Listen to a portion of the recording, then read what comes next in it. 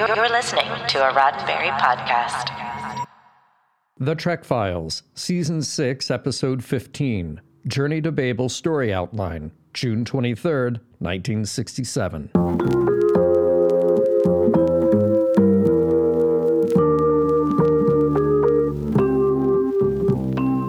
Welcome to The Trek Files, a look into the archives of Roddenberry Entertainment from the personal files of Gene Roddenberry. And now your host, Dr. Trek, Larry Nemechek. Well, welcome back, Star Trek fans, all you Star Trek historians, all you canonistas, I say that lovingly. Oh, stay tuned today, folks. Yes, all you Trekophiles, I'm talking to you. We've got a wonderful special guest on today. We're going back to the roots of Star Trek that still affect us very much today. So, while I get our special guest ready, as always, you can take a look at all the documents of the week right there at our main page, facebook.com/The Trek Files. You can catch the documents we're talking about this week. Meanwhile, you can take a listen to an audio excerpt here. But hang on, we'll be right back with that guest.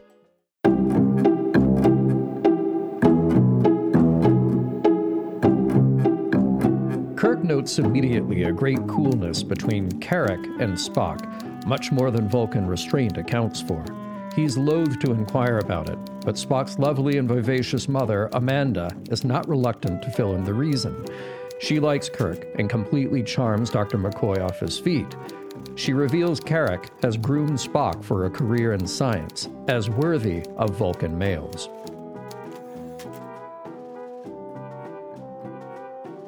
Wait, what? Carrick? What?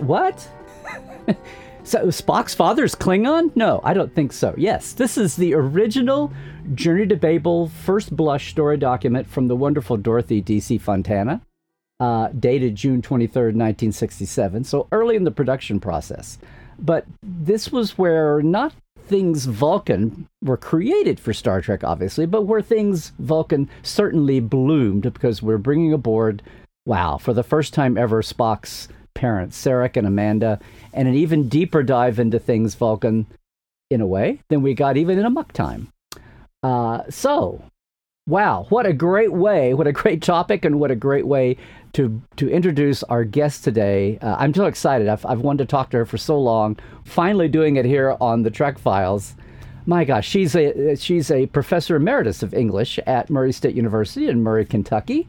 But she is part of that, and she has her own fiction series, Savage Empire. But she is part of that wonderful generation. You know, we had Jacqueline Lichtenberg on earlier. Jean Lohr is a contemporary of Jacqueline.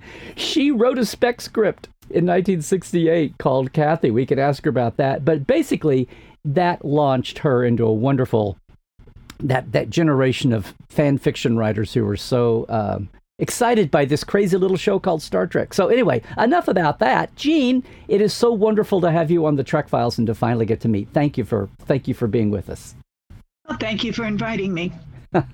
Well, listen, what was it? Tell me just a minute. I know you were born in Canton, Ohio, but you were in the Great Midwest when Star Trek premiered. Did you see Man Trap when it aired, the first show? Actually, I was in graduate school at Florida State when it premiered, and I was waiting for it with bated breath. I had read the description of it in the TV Guide preview issue, and I thought, this sounds like real science fiction, not kiddie show stuff, and not horror. Yeah. And then it was preempted for a football game, so I didn't see it till the next week.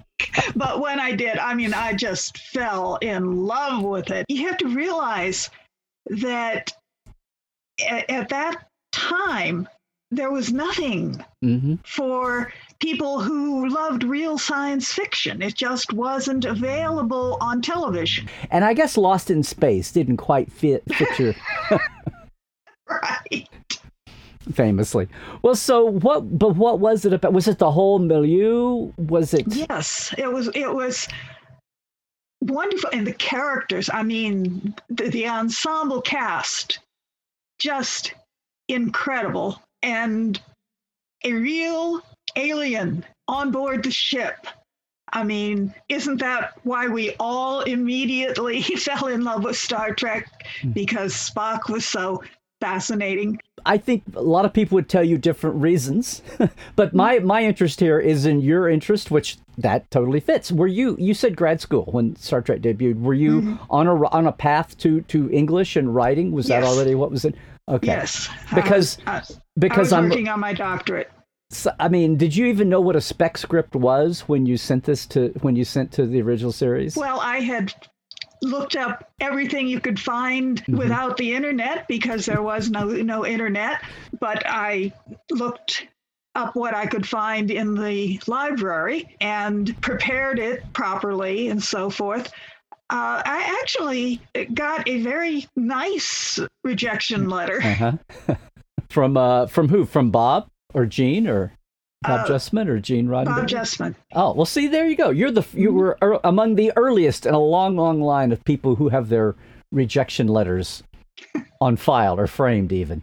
Well, I know that eventually, obviously the Vulcans and all things Spock grabbed your attention. You jumped in. You did so much fan writing eventually when that got going. And I want to talk about that, but to our document this week especially, I thought you would be interested because, again, we've had the roots of Spock out there, and Amok Time went there even more so. But I know you have a big affinity for Sarek too, so I'm just curious about everyone's reaction to reading the story document, because it's like this could have been the motion picture version of Journey to Babel. I can tell that Bob Justman and Gene Kuhn had a fine hand in cutting down the scope a little, sadly. But the story is pretty much there. So I'm just curious about your reaction to Carrick. It's basically, though, aside from that, it's basically there, isn't it? Yes, it is. And the focus is mostly on the family. I notice that as a female writer myself, and having lived through the era when there weren't that many of us, and we had to learn things that we didn't really enjoy writing, fight scenes and political stuff, which I would be much more interested in today, but I wasn't at the time. And D.C. Fontana was not very much older than I was. And so probably, I sense the same interests in her that I had. Clearly, she was much more interested in the family dynamic, and I have had the same experience in becoming a professional science fiction writer. I had to learn to write scenes that I wasn't that interested in. I was always writing the people's story. But I had to learn how to write fight scenes. I had to learn how to work out political dynamics, that kind of thing. The political dynamics I've become much more interested in later years, but at the time that I was doing this in my 20s, I wasn't that interested in politics. Well, as you were a fan and watching, you're in school, you're having to juggle your grad student load with getting to watch Star Trek, but I bet it was always a priority when it wasn't being preempted by the football games. But I'm just curious. So I've thrown this early version of Journey to Babel at you. I mean, was there anything that surprised you here as you think about watching the episode and Sarek's birth and development and Amanda and all of that?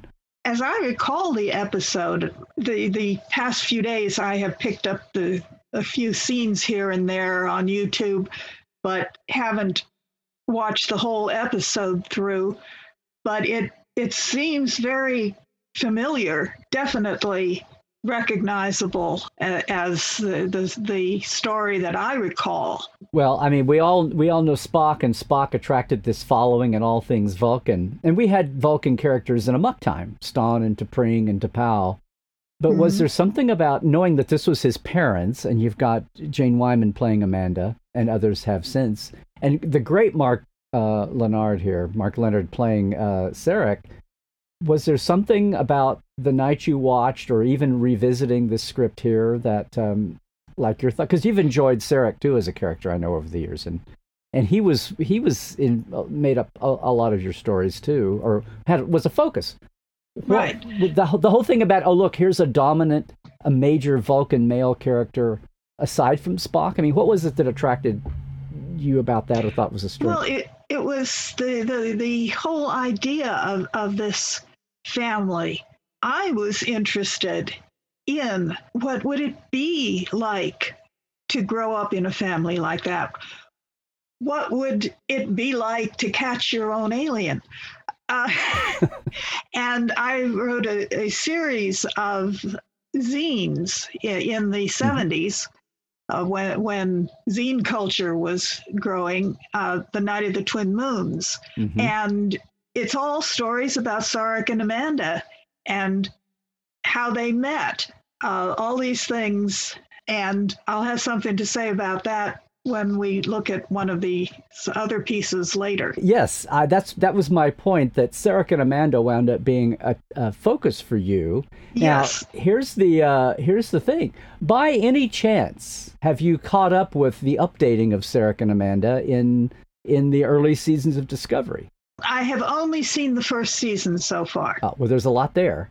Yes, and they're doing my Sarek and Amanda. I guess that means it has your approval. That's the short one.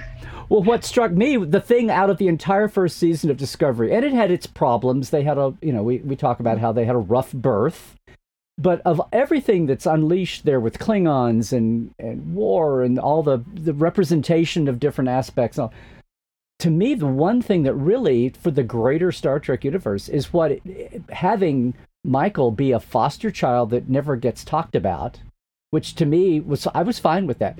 But when the whole drama of Sarek and her saga with the Vulcan Science Academy, as opposed to what he tried to do with Spock that we've known about for years, and I thought, oh my God, this it just laid more layers into Sarek. I thought, oh my God, this guy he's either crazy, or he's an amazing Vulcan, or he's a psychopath or something. But he's really it really just gave much more depth to. I mean, I didn't know what your reaction was. Well, as I said, this is my contradictory Sarek, who, like father, like son, both Sarek and Spock say one thing and do another consistently when it comes to emotion and logic. Well, the idea that Sarek had differed with Spock to the point where they didn't speak for years and years and years, because he was basically trying to manipulate him around the Vulcan Science Academy. He wants Spock to join, but Spock turns him away to go be a student there, and Michael is admitted, and he doesn't support her going, so he winds up having neither one of his children, air quotes, having neither one of them go. And it was like, wow, what a, when Spock has his saga, or she has hers later, I just think it adds all kinds of depth to Sarek. I'm just amazed to hear you talk about watching and enjoying that thread of Discovery, because it's had a problematic reaction. I think it's settling down now. I was intrigued to hear that you had appreciated it, and I guess thumbs up, huh? Oh yes, I think Sarek is attracted to human women because he himself is a misfit in his culture. Well, it's the Night of the Twin Moons saga that you put together. Is it fairly easily obtainable still online, or? We're trying to get it online on SignGen.com, but I'm not even sure why. We had someone who was preparing it, and then it somehow fell through. Well, that happens sometimes. Let's maybe, out of getting breathing a little life here and attention to the whole Sarek Amanda saga again, and Vulcan things, I'd love to talk to you about. Can you come back in a future episode and talk with us? Sure. Okay. Gene, thanks so much. I've been looking forward to finally sitting down and talking with you here in some way, and I'm so glad we were able to do it today. The Trek Files is produced by Roddenberry Entertainment. Executive producer, Rod Roddenberry. Now, all of our documents and your chance to comment are available there at our page, facebook.com/The Trek Files.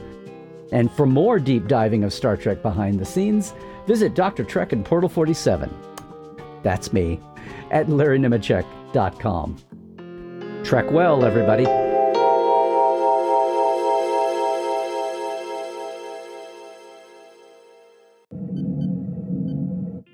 This is a Roddenberry podcast.